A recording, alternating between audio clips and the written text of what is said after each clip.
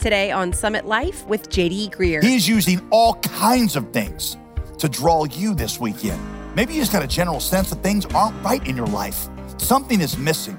I don't know what it is, but I am bold enough to believe that God has been drawing a bunch of you for some time, and you sitting here is the culmination of that process.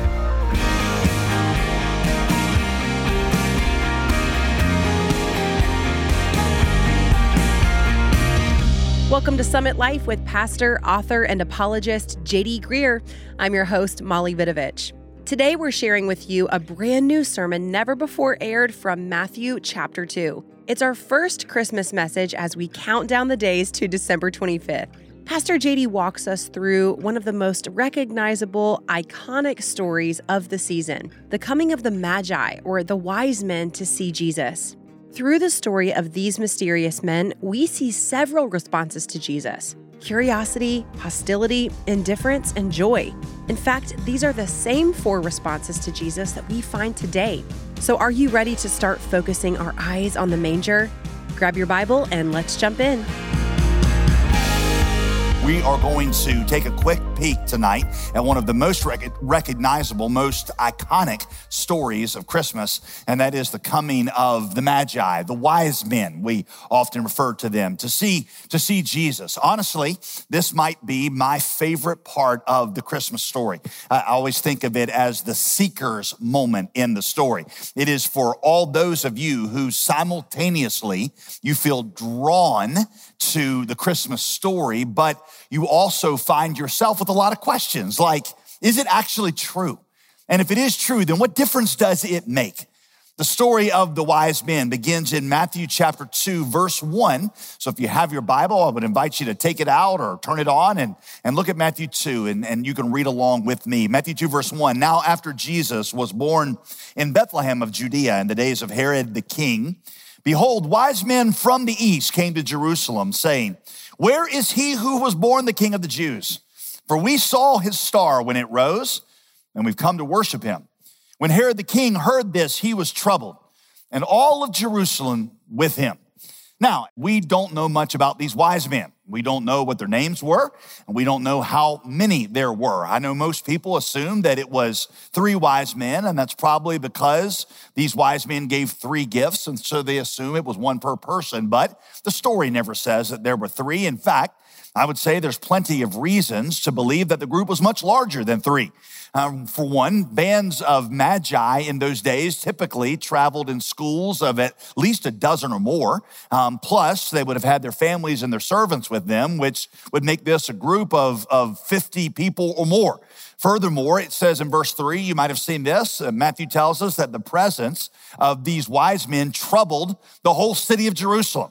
3 guys moseying in on camels are not going to get the attention of an entire city, but a band of 50 traveling foreigners certainly would have. So it is probably safe for us to assume that this was a pretty large group. And I know that messes up your nativity scene because you don't have room for 50 wise men. So let me go ahead and mess it up a little further while we're at it. Y'all, there is no way the wise men could even have been present at the manger scene.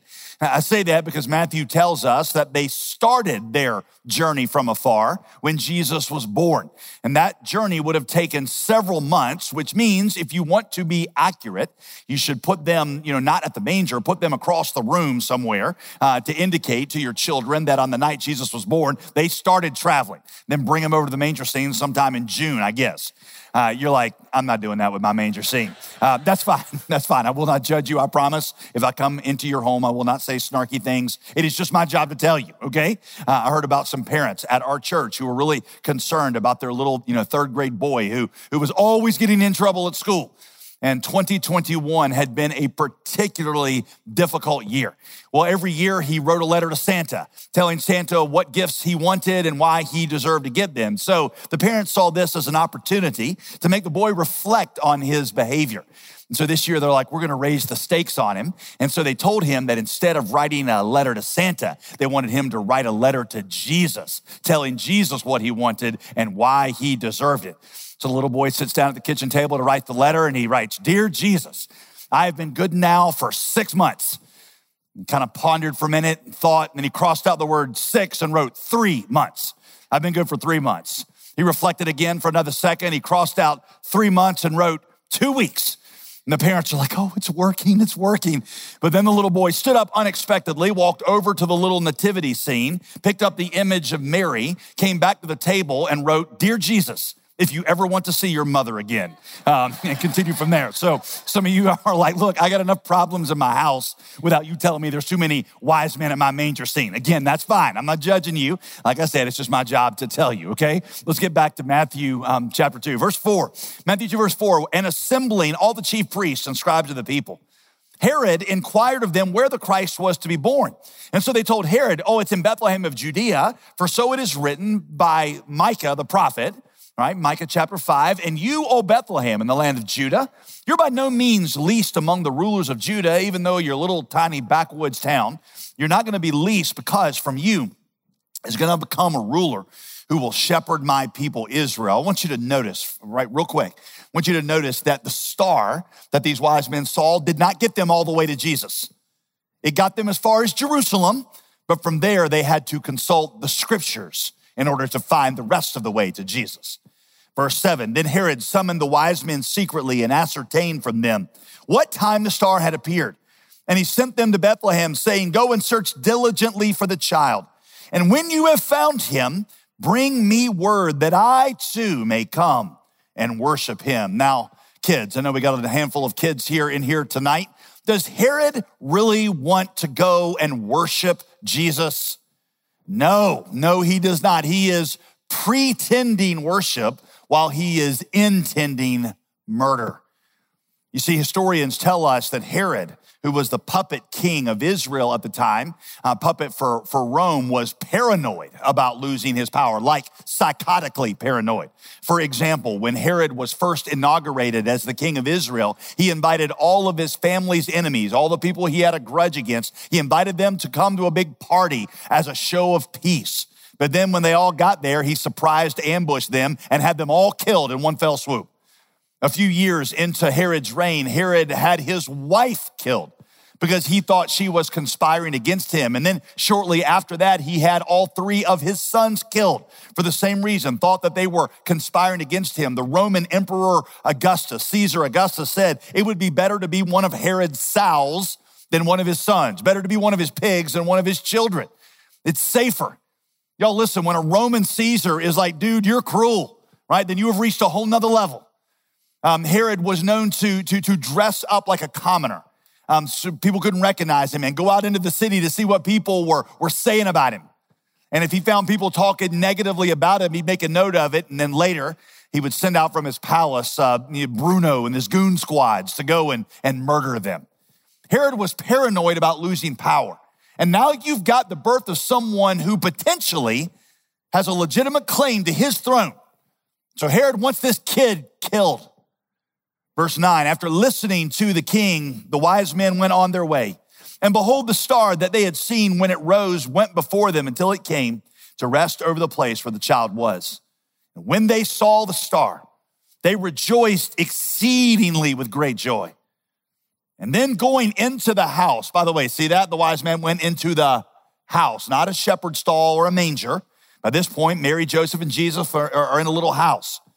They saw there a little child with Mary, his mother, and they fell down and worshiped at the feet of this child. They worshiped that child. Then opening their treasure, they offered him offered him gifts, gold and frankincense and myrrh. Gold was a symbol of royalty. It was the metal of kings. Myrrh was an expensive ointment used for burial.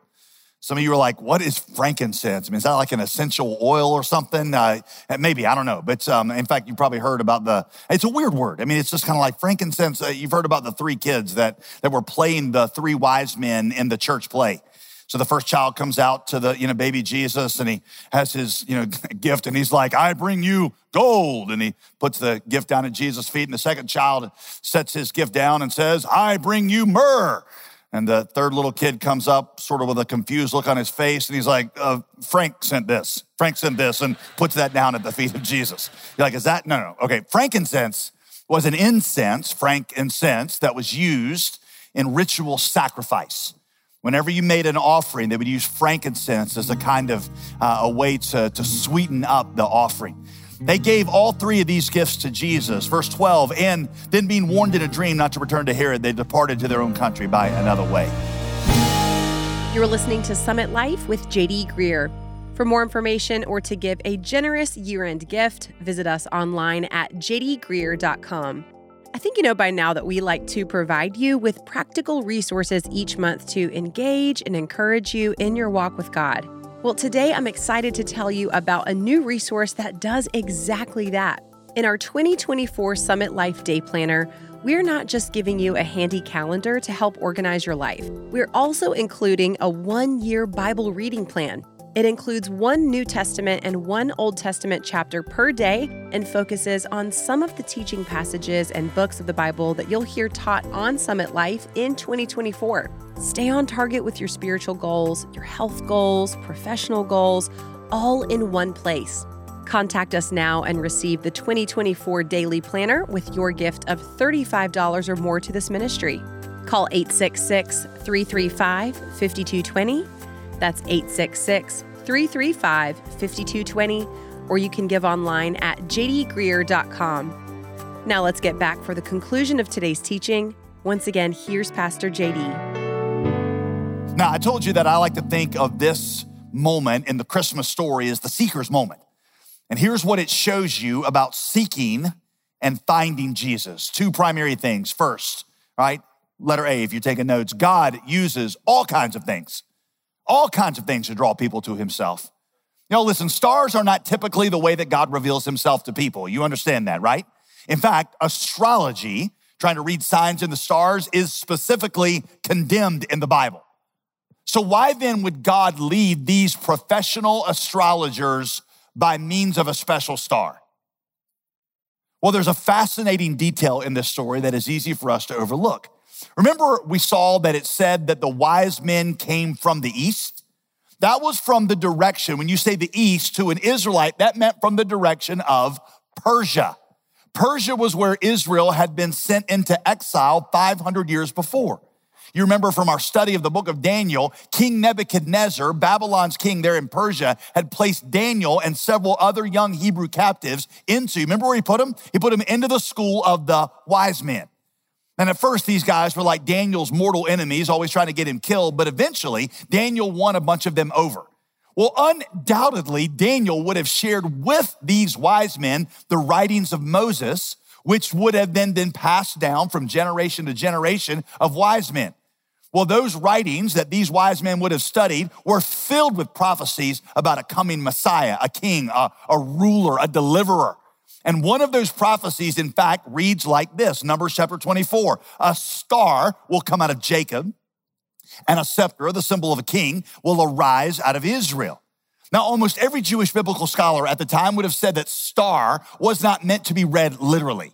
It meant like a leader, like a bright shining star. That would come out of Israel. But the wise men, who have not been to seminary and were not trained in reading the Bible, they read the verse literally. So when they see a strange star appear over Israel, they say, that must be it. What you and I can take away from that, listen, is that God is active everywhere among all peoples, including your life, putting signs into their lives to try and point them to him. In fact, I'm going to go out on a limb and be bold enough to say that for many of you, if you look at your life tonight, you will see that he has been putting signs like this into your life. Maybe it's been through, let me just speculate. Maybe it's been through a string of coincidences that are starting not to feel like coincidences at all. Maybe this invitation to come this weekend to this service is a part of those coincidences. It just seems like God might be trying to get your attention. Maybe it's been through some blessing that God put into your life, something good that makes you find yourself looking upward into heaven, wanting somebody to thank, knowing that something this good could only come from God. Or maybe it's through some difficult chapter that you've walked through this year. Maybe life has completely fallen apart for you. You got a bad report from the doctor, or a loved one got a bad report from the doctor, or you've lost your job. Maybe your marriage is breaking up. I know all kinds of men who come into a place like this, sometimes for the first time, because their marriage fell apart and that finally got your attention. C.S. Lewis used to say that God whispers to us in our pleasures and he screams at us in our pain. For some of you that are in pain right now, for those of you who feel like your life is chaos, I want to tell you that God is not mad at you. God is trying to get your attention.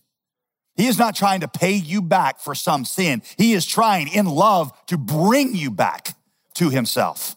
Maybe it's been through your study of biology or science or psychology that you've just started to sense something greater, something wondrous, something beyond the physical. That's almost like it's calling to you. I was listening to Elon Musk the other day. He is not a Christian. In fact, I'm not even sure he believes in God, but he said this. He said, the universe is the answer. Now we got to figure out what questions it is teaching us to ask it. And I thought that's a modern day version of a star. The universe itself, he is saying, is calling out to us, come and look. Come see what's behind all this. J.R.R. Tolkien, who wrote the Lord of the Rings trilogy, he said that the reason so many of the characters in his stories came from nature, trees and animals and rocks and so forth, it was to show that God commandeers every element of the universe to accomplish his purposes. He is using all kinds of things to draw you this weekend. Maybe you just got a general sense that things aren't right in your life. Something is missing. I don't know what it is, but I am bold enough to believe that God has been drawing a bunch of you for some time, and you sitting here is the culmination of that process. I'm not starting a conversation with you. I'm just the next installment in that conversation. That invitation you got to come tonight, that was not random at all. God has been seeking you. By the way, if you're a Christian here tonight, I would ask you right now just to pray for people around you that they would listen to the God who is seeking them and is tugging at their heart. Because I'm telling you, it is happening right now all around you. So first, what you see is that God uses all kinds of things to draw people to himself. Second, you see that the stars by themselves, like I pointed out, are never enough. Like I showed you in that story, the star got them looking in the right direction, but the scriptures had to complete the journey. The stars, so to speak, in your life can point you in the direction of God, but only the scriptures can bring you to Jesus. Y'all, this book, friend, this is the gateway to God, which leads me to an invitation. And I want to say this in a non-snarky, non-judgmental way. Every Christmas and Easter here at the Summit Church for 20 years now, we see a lot of people migrate into church for this weekend and also again on Easter. Sometimes we joke about them. We call them CEO Christians, Christmas and Easter only Christians. They know God ought to be a part of their lives. And some, when they come on these weekends, they have this powerful emotional experience. But that's where it stops. This ought to be an invitation for you to search the scriptures because it is in the scriptures, Jesus said, that you find God. That's why every single week at the Summit Church, you want to know what happens here on the weekend? Every single week consists of somebody, me or somebody else, opening this book and talking about what God says. That's it. People don't gather here to hear story hour or life lessons from Uncle JD. We don't talk much politics. I try to keep most of my opinions out of this pulpit. Sure, I will slip in a few things about who the greatest actor of our generation is, or I will tell you who I think the best sports teams are, but that's about it. That's about it. We basically just open this book and we let him speak to us. So my invitation is come and join us. Come and join us. The star can get you here, but this is the only place that you're going to find Jesus. Let me wrap this story up by giving you 4 possible responses that you can have to the stars in your life. 4 possible responses. Well, you're in one of these 4, I promise. Number 1, hostility.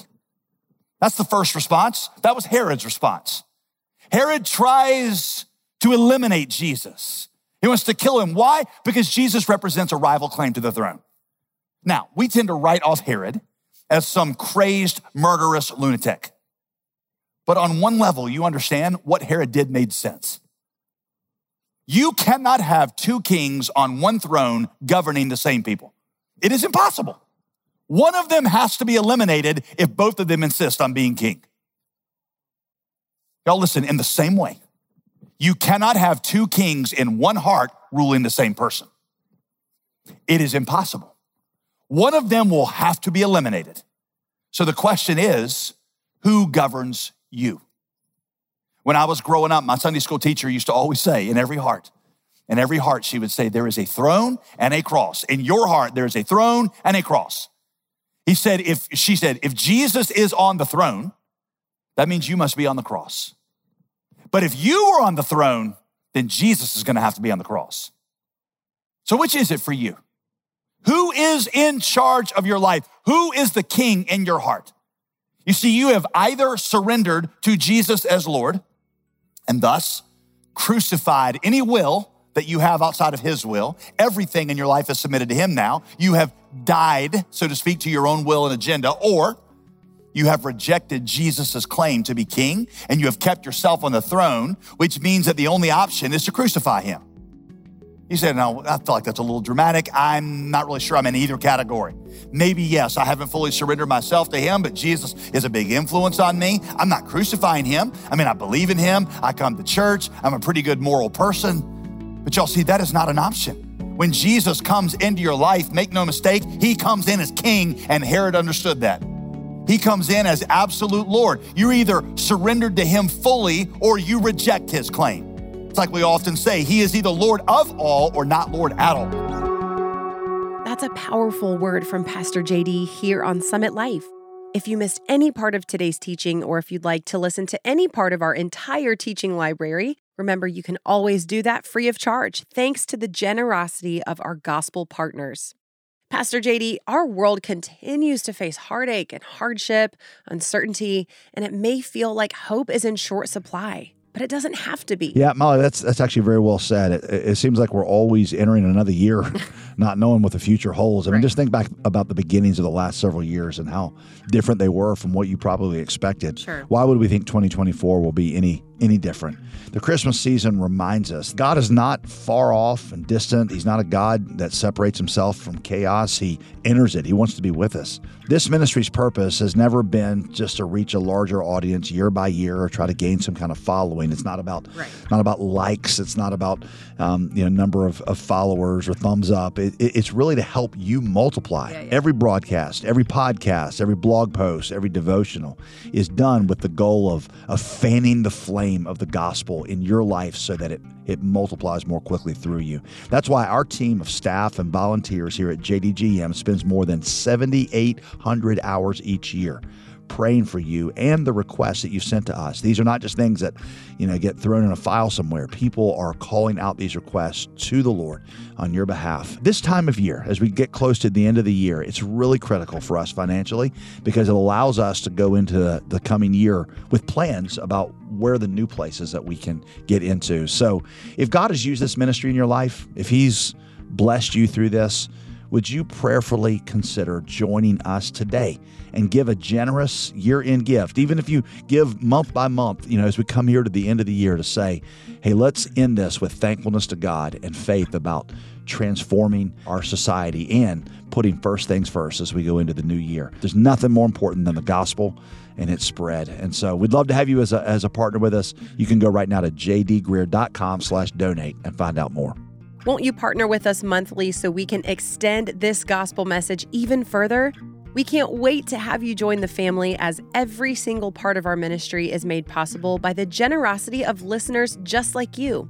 We hear stories about the impact of this ministry all the time, and I wanted to share this from a listener named Ella. She writes, I'm a high school student in the suburbs of Chicago, and it has been a great blessing to listen to your messages the past 6 months. I am thankful because I have gotten closer in my relationship with Jesus. Hearing your sermons has encouraged me to be closer to him. That's it. That's the kind of gospel impact we get to be a part of, sharing with people all around the globe. And we'd love to have you join with us to help expand the reach of this ministry. When you give, ask for a copy of the 2024 Summit Life Planner when you give a generous gift of $35 or more. Call 866-335-5220. That's 866-335-5220. Or give online at jdgreer.com. If you'd rather mail your donation, our address is J.D. Greer Ministries, P.O. Box 12293, Durham, North Carolina, 27709. I'm Molly Vidovich, inviting you to join us next time as we listen to the second part of today's brand new teaching called Wise Men Still Seek Him. Don't miss it right here on Summit Life with J.D. Greer. Today's program was produced and sponsored by J.D. Greer Ministries.